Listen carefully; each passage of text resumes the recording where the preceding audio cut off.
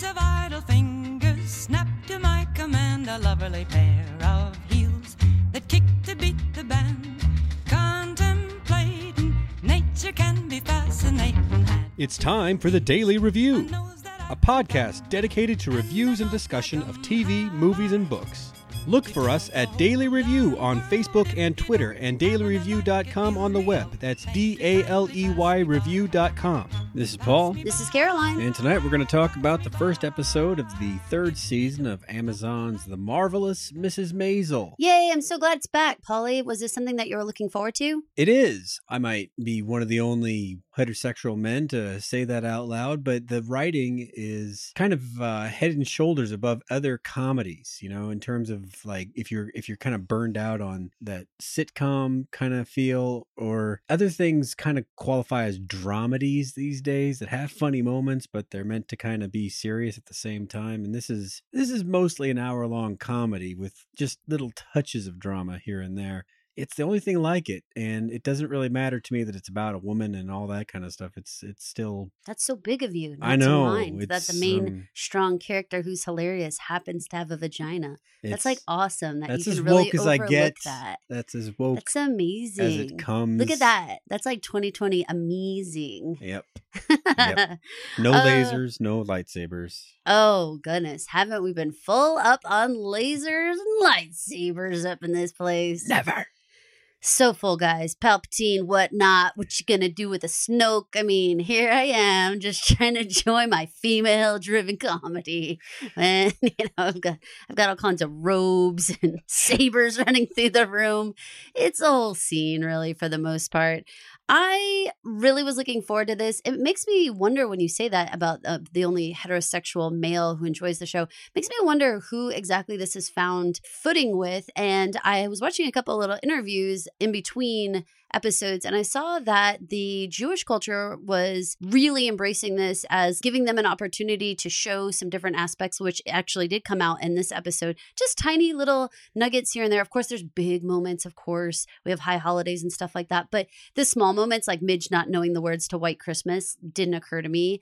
Mainly because in my very like Christian-centric world that we seem to live in the South, where you live in Texas, we don't seem to have a ton of Jewish culture. Like our kids are not out of school for Jewish holidays, things like that, where I know in the Northeast, they certainly are. It didn't occur to me, I guess, that something like White Christmas, which I just consider part of just like mainstream, you hear it in the grocery store kind of culture. It wouldn't occur to me that you wouldn't know the words or something to that. It's not like Christians are taught the words to Christmas songs. That's true. We don't go to class. If there's anyone who is not Christian and they think that Christians go somewhere and are taught the words to songs, we all only know the songs because we're exposed to them in public forums, like, I got grocery in elementary stores. School, actually. No, sure. But I also learned dreidel, dreidel, dreidel. No? You didn't learn that one? Made it out of clay, what have you? Right. So I thought that was kind of funny. And I wondered if that was something that, specifically White Christmas, it wasn't away in a manger. Okay, like that I could see if you're saying like, no, that you only learn in church or something, right? Something very specific to church. No one sings White Christmas in church. No. It's not a religious song. So I thought that was kind of funny, but interesting. Well, she would have just never been exposed to it. If there was a movie out there called like Blue Hanukkah, I probably wouldn't go see it. Weird. Okay. All right. So the shoes on her foot. There's a movie called White Christmas. She's like, nah, I don't have any background to want to see that. So are you thinking that in the 50s there wasn't like music being piped in anywhere? Like, because I feel like in the Christmas Story, the movie that we've seen, like the department stores pipe in music. Like B. Altman. Right. They don't pipe in Christmas music? Oh, I'm sure they do. Well, that's where I would have heard it. She's constantly talking. Okay, well, that might be a whole other reason. This episode is called Strike Up the Band, and it was the USO-based first sort of getting her feet wet, starting off on this tour. What did you think? Did you think that they did a good job of sort of giving us a little taste of what a tour might look like in terms of like the backstage, what dealing with other talent might look like, etc.? You just said little taste, but I feel like it was only a little taste for a first episode. I felt like the danciness of Amy and the musicalness of Daniel spilled over a little bit too much into this one and created a lot of moments where we're just watching the entertainers perform, and that's not terrific TV for me. Oh, it's not? Okay, well, so that is part of their signature creation, basically. And whether it's Gilmore Girls or Bunheads or really anything that they have a little dabbling in, you're going to have moments where it seems like every other show would have clipped this off. But like Shai Baldwin sang an entire song. That's what and I we saw mean. the entire choreography. I appreciated some of it, like that the tap dancers continued to tap dance through like the majority of the beginning of the show. That was kind of funny because they were just like this constant series of energetic legs and arms moving around, and so that was funny because it kind of set the tone for how frenetic Maisel really is. Yeah. The thing though that I felt like that was missing in this episode that I think you would have already gotten a little nugget taste of is there was zero interaction between Midge and any of the other talent besides Shai, meaning when she walked by all the tap dancers, to me, it would not have been out of line for a tap dancer to give her like a stink eye, or like when there was like other talent coming off of the stage.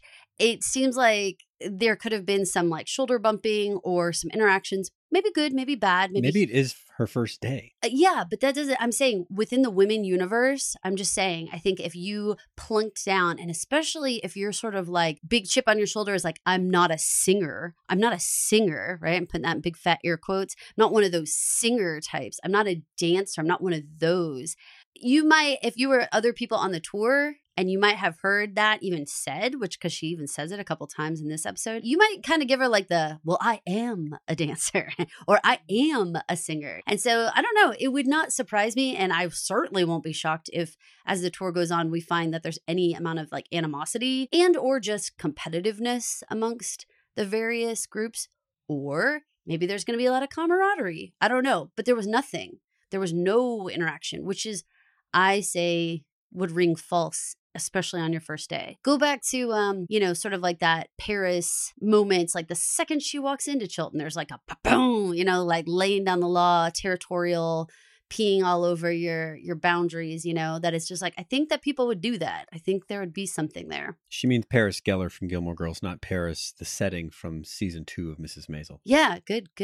Thank you for clarifying. Yeah, you're right.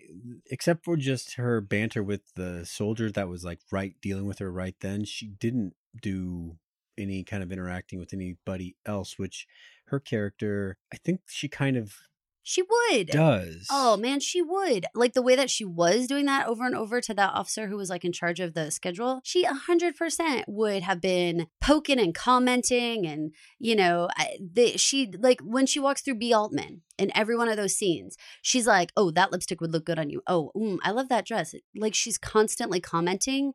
I don't think she would be backstage or walking past all those different performers without consistent commentary. That's just what she does. So I was missing that because that would actually help me focus more on the dynamic of what being on a tour would be, as opposed to watching her and watching a show, meaning what was going on stage, just as an audience member. Like I want to be behind the scenes with Miriam cutting shit with these people, just acting up. That's what I want to be doing. What do you think of all those dick jokes, Paul? That was like a rapid fire dick joke backstage. What was amusing about that was that I think she, as a character, probably had half of them ready to go, and then the other half she just thought of or remembered and didn't have in her back pocket, but they occurred to her, like the Richard, that joke.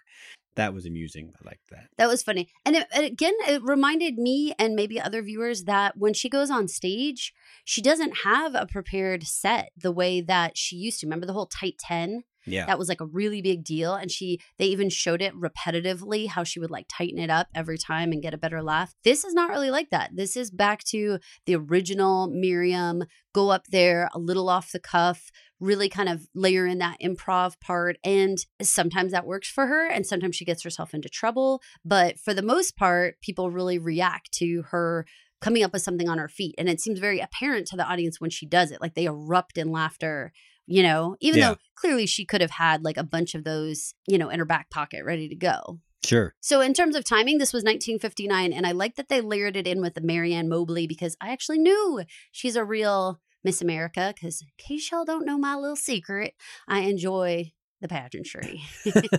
I do. I just love it. It was the original reality TV show thing to watch. Before there was reality TV, you could vote off contestants in pageants. And so I loved watching pageants. I loved watching them and scoring people and judging their asses, like both literally and figuratively.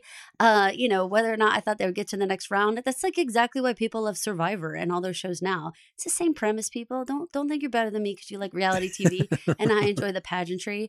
Pageants have changed, y'all. Now they're all like doctors and astrophysicists. It's amazing. But old Marianne Mobley, I liked that they just said she was 1959 rather than like beating us over the head with the time frame. That was like a very subtle, just like, oh, we're in 1959. And that little part where Susie like used her sash to make notes on. Susie, she's so funny. She brought the Suze as always. Let's talk about Suze. What's going on with Suze, Polly? Suze. You don't have to call her Suze just because I just called her Suze. It's cool. Suzanne. Now that we're in the third season of this show, we're starting to see bigger departures from the characters that we met in the first season. Second season was still pretty transitional, but now we're starting to see some movement, right? And Suze is one of them. She is gaining confidence in her role as manager of comedic talent. And so the same Susie that we got in this episode, basically saying, I've put my foot down and I've thought about it. It's not an emotional response. I need practically to manage Sophie. And that's just that. I mean, in first season, there would have been a little bit, I mean, she probably could have made that same decision, but it would have felt more emotional, more very snappy, unsure, for sure. More like, I'm doing it because you said I can, or something like that. It's just, this is more reasoned and actually a good point. Yeah, especially because now with the tour, she isn't going back to her regular job. It isn't the same thing as when she was club managing her and she still was working her day job kind of thing, or night job, however you look at it. But in this case, it's like, no, if she's going on the road, I mean, she has to have a steady stream of income. And really, I can see it from all ways in terms of like, don't you want, the management company to grow, because then that's only going to give you more opportunities for Mrs. Maisel. And then also there's that feeling of like, well, I am jealous and envious, and I don't want you to spend any time with Sophie Lennon. And then, of course, we have that really ugly layer of Sophie was a complete bitch to Midge. So what do you, like, are you going to go sign up to go with the only act in town that has been like an active hag to your current client? Like, that's the only bummer, Well, I mean, it's a bummer, but she's also the biggest name in comedy around. 100%. But I'm just saying, I back Midge in the moments of like why. I'm hoping that she's going to come around and feel like, okay, I get it. And it's only all for the good for everybody that Susie become a bigger, better manager. However, I would definitely have that initial like, of all the gin joints, like why? Well, why Sophie got to walk into mine, There could be that moment where the big star insists that the manager lose the small, littler one. I think that isn't that like almost like textbook. That it's like really seems like it could be coming. If it doesn't, then I don't know anything about TV.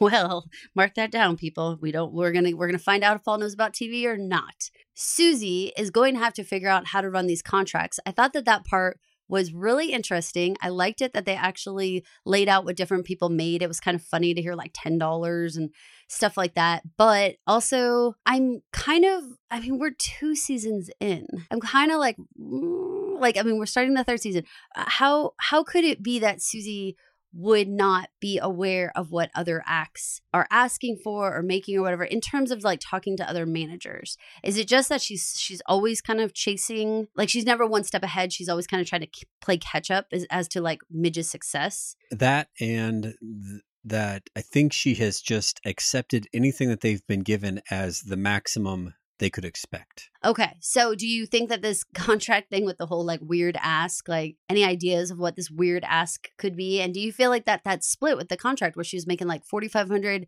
$450 was going to go to Suze, and then Midge makes $4,050? Well, the manager split is traditionally 10%. right? So that's Right on. yeah. But the weird ask, that's akin to the bowl of M&Ms, but no green ones. Right. All that crap. Well, so do you think she'll have something really funny, or do you think that it's going to be like, wah, wah? Oh, I'm sure it'll be funny. I hope it'll be good.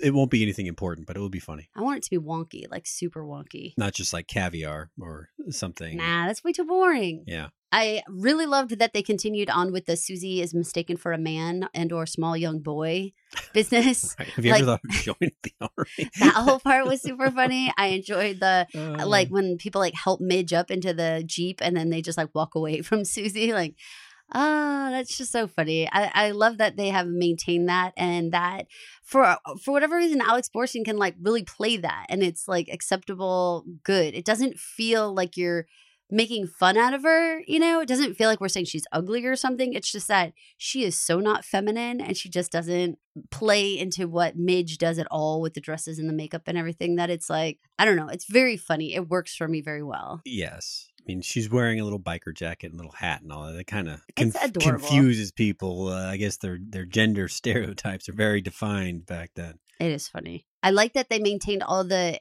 classic exchanges that happen between Susie and Midge. All the like moments where Susie's so not the softie and Midge is just like constantly pushing the boundaries with her. Like when they're standing like side stage and like she wraps her arms around like Susie's face and she's like making her rock back and forth and Susie's like, oh, like dying, that she just is not that human. I think that their rapport is so the backbone of this entire show. Even though there's so many other supporting characters that are so fantastic, their exact relationship is what so many people, I think, come back for every week. Alex Borstein has won acting awards for this role. I know she's not the lead, but you know, when you look at that supporting role title, some earn it a little more than others. You know what I mean? Oh, gosh. Yeah. I feel like she's like, it's a 60-40 with the two of them. I feel like, you know, Maisel might be the headliner, but I mean, she's like she allows Midge to be Midge because she's so the straight man. Yeah. Well, she's got her own jokes. She totally does. She totally does. There was a little glimpse into Susie doing some gambling with the soldiers. Do you think that that's going to come into play at all? No, I think that's just reminded me actually of her with the camp counselors. Oh yeah. I don't think she gambled with them, but she did kind of cohabitate in bunks, and I don't know, just kind of the camaraderie of her with the soldiers, the easy camaraderie with kind of low ranking people, basically. Yeah, the help, if you will. It reminded me of that. Yeah, very, very, very much so. I wonder if that mentality, not to piss on camp counselors and low ranking soldiers. If that ease of mixing in with the lower ranks is a problem for someone that wants to be Sophie Lennon's manager. I think it will be, because I think at the end of the day, she's going to get blindsided by things that happen that, you know, she just can't even expect coming. You know, I just don't see it like possible that she's going to know what is expected. So I think that that'll be interesting. I have to say that Sophie showing up at her apartment, oh my God, the Jackie scenes, oh my God. We have to have like a moment of silence though, because Jackie, the actor passed away. And so we know that, I don't know how long that they made it in recording. I assume that he's there for all of season 3, but I don't know if he was there or not. I don't know either.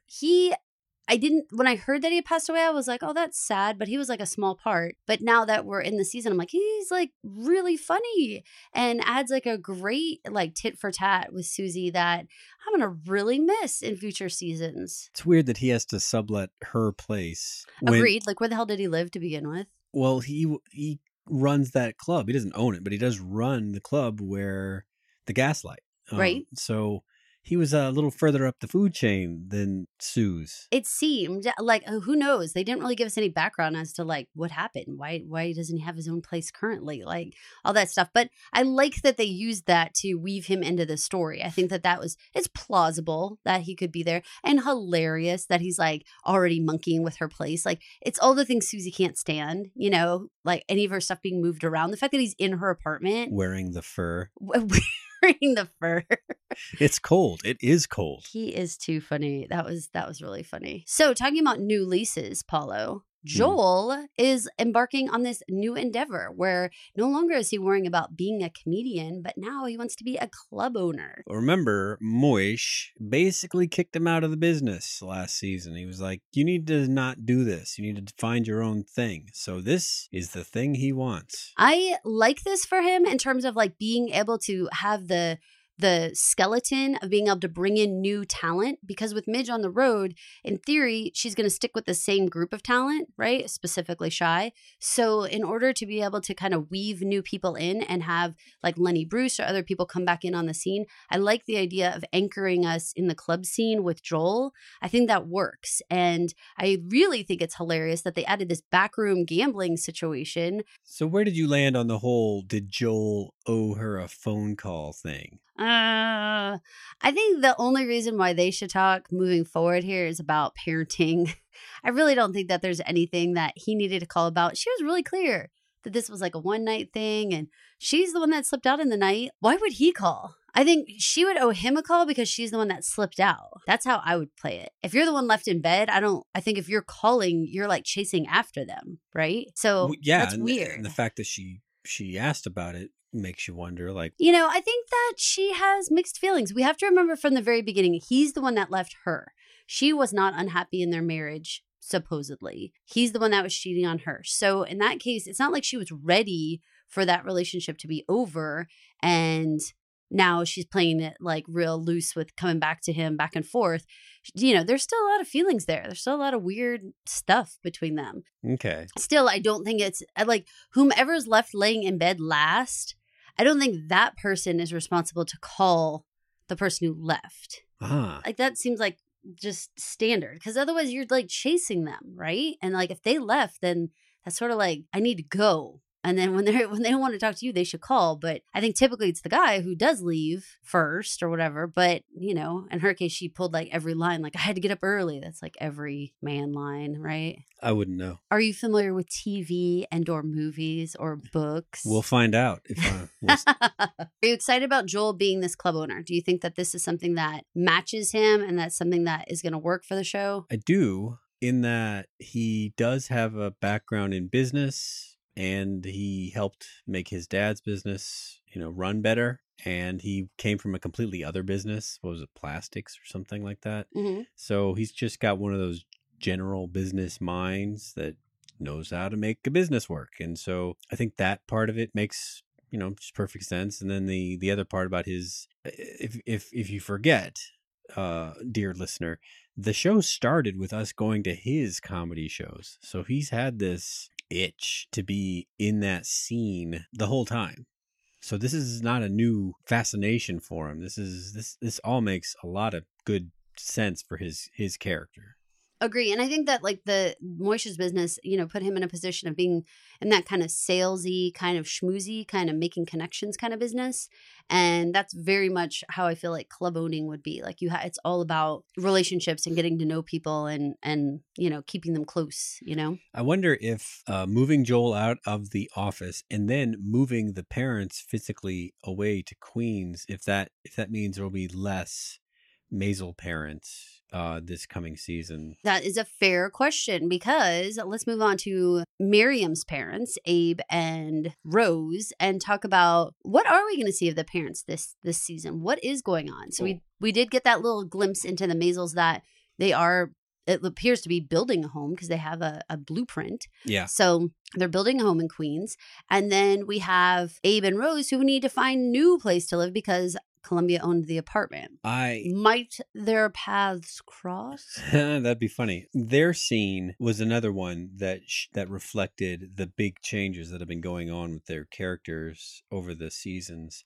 Abe, if there could be like a third lead on this show, I think it's got to be Abe. Although Rose has gone from dutiful mom and wife to someone that is tired of taking shit and will hand it back to you, right? And that began last season. Obviously she left and went to France and all that kind of stuff and came back as a changed person. But now that Abe is going through a little finding himself phase of his life, she's not mean about it. She's just having him face reality about what all this costs. Yeah, who knew that she had a trust fund? I had no idea. I And didn't. that's what is, really propelling their life in a lot of ways. Also, I think that maybe Abe being the third lead, you could look at him like he is also representative of a certain slice of the population that was going from this 50s mentality, the company man, and being so lockstep with the university and with the idea of you just work for the same place for 50 years, you get your gold watch and you leave, kind of thing. The fact that he is also going from this like 50s man to the 60s man, thinking more about free speech, civil rights, these kinds of things are going to come up. I think that he may give us the little vehicle to be able to examine what's going on more societally, because Midge is in this like very pocketed situation. We might be able to see what it is like for an individual person to be exploring this from a white guy point of view. I think Shai is going to give us more of what is it going to be like when we're looking at like diversity and civil rights and stuff from a different point of view. Midge, certainly from a woman's point of view, we've kind of delved in that like a wee bit. But I think that watching Abe and seeing his personal growth, not just finding himself, but the national or even international movement of it's not okay to just look at yourself as the company man, but start thinking about like free speech and having your own voice and not just being one of the pack. It'll be interesting to see where that goes, because they are weaving in and out of reality in terms of like who we meet, Miss Americas, and Mowgli's. Lenny Bruce's. It's almost like there's sort of like a notoriety cap placed on the Maisels and the Weissmans. Like they can't get famous enough that everybody should know their name because they're fictional people. You know what I mean? Sure. But what does that mean in terms of like their overall reach? And like, can he hang out with Timothy Leary in seasons to come, or right, or what? The fact that they actually wove him into the Lenny Bruce storyline was surprising. Yes, I didn't know or foresee a path that the two of them could have been in the same place at the same time. But this whole free speech and rights in general discussion, and the fact that they both go to jail together and he's willing to actually bail Lenny out, actually, Roses. I felt like the first episode, yeah. Yeah, I thought that was very expertly done in terms of I didn't see those two characters teaming up in any kind of way. It allows Lenny to not only have to play the role of this potential love interest, like he can actually be a dialogue partner with Abe in a completely different storyline, which is great because it means we don't have to lose the character just because Midge goes on tour. Right. I mean, that's one character that fans have been asking for more of. Definitely. Which is Lenny Bruce. Yeah. And so again, since we're in 59, we all know that Lenny Bruce passes away in real life in 1966. So we still have a good amount of time with him. So I feel like I'm like, okay. We don't get to his death, do you think, right? I bet not. I bet this is season 3. From what I've heard, we're going to go to season 5. So that feels good in terms of like keeping Lenny vital. Yeah. At least upright, right? Yeah. So that's a good thing. I'm excited to see Abe and Lenny's connection and see where that's going to go. And I think that the Rose and Abe's conversations about how their life really worked, I loved that in terms of, again, speaking to that, what you thought our 1950s life was like. You thought you were the breadwinner. You thought you were doing it all on your own. You thought you understood what, the price of the maid was and all that kind of stuff. But in reality, women were always behind the scenes, always running different parts of the show. And in fact, she was bringing her own money to the table with the trust fund that somehow Abe was just not even paying attention to. Seems a little hard to believe in terms of the books. But also, if she was just doing this via cash, like he thought he wrote down that he paid the maid, but really it was only half of what she really made. That's clever and real. Yeah. I mean, he met Lenny because he was confronted with the idea of him being ignorant, and he couldn't live with that. In multiple ways. I mean, obviously ignorant to the books, ignorant to how the life was going. But then, of course, Midge has this blow up and says, you are ignorant to what is going on outside our door. And so once confronted with it, he goes right and meets it.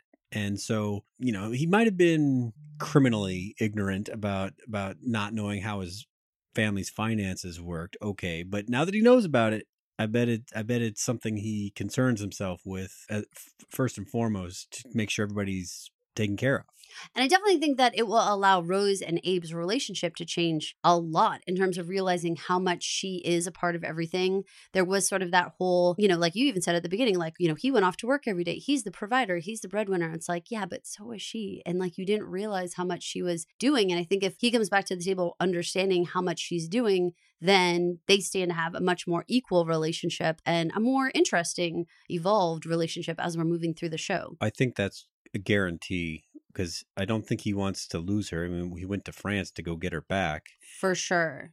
So this is kind of a cool evolution of that, because he could have had to have just changed purely because she supposedly put her foot down, moved away. They kind of had this separation period. But this is even more so. Like they are actually having a much more revealing how this relationship really works and how our family has really been successful all these years. It really hasn't just been Abe, much to his surprise.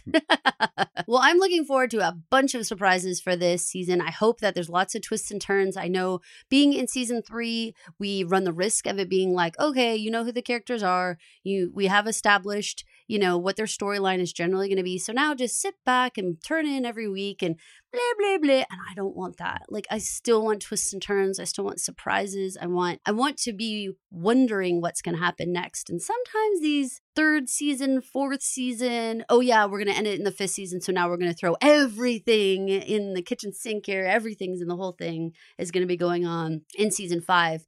Thanks a lot for sticking through 3 and 4, where you just had to quietly eat your popcorn and just kind of go along with us every week. I hope that the dance numbers are not an indicator. Oh, you are hilarious with that. I think you should just get used to it, that there's going to be a lot of focus on appreciating those moments during that time. They've done that in other instances and been clever about it and made it important, instead of just exercising their own whims on what their personal interests are and making us all sit through it. You know what I mean? Sometimes I think that because the costuming and the music and the style overall of the shots and of the show, I don't want them to pare that down.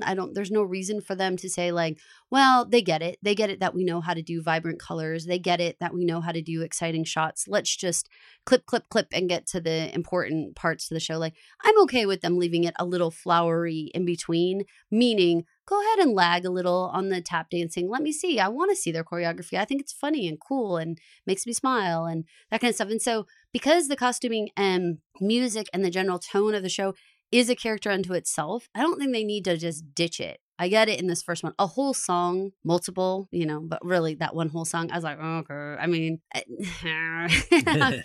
guys, this is getting to be a lot. But I hear what you're saying. Hey, one thing I think, speaking of a wardrobe and wardrobe malfunction, I definitely think that part when she's taking the group shot and she, like, her skirt flips up and there's a photograph. Every part of my bone says that shit's coming back to haunt her bad. I believe it. That's the kind of thing when your manager needs to take the cameras up and say, give me your film. Like, right. No. You can't trust anybody with that. That's for damn sure. And I think that's going to be probably a source of conflict for Suze and Midge in the future, because that's the type of thing that a manager, she can't know what it looked like from the other side. She can't know exactly when they flash the camera bulb, but your manager sure as hell should be watching. And so hopefully she wasn't too distracted thinking about other stuff and she noticed. And, again, that's like when usually your bodyguard or something like pulls the film right out of the camera, says, no way, take more pictures, but you're not getting that one. Good call. Thanks so much for listening, you guys. All right, thanks. Catch us on iTunes or your preferred podcast software. Our website, dailyreview.com, that's DALEY review.com, Facebook or Twitter, or wherever you find us. Please leave us a comment and a rating to let us know what you think of the show. Thanks for listening, pod people. Thanks for listening to my mom and dad. You don't have to go home, but you can't stay here. Just go home, folks.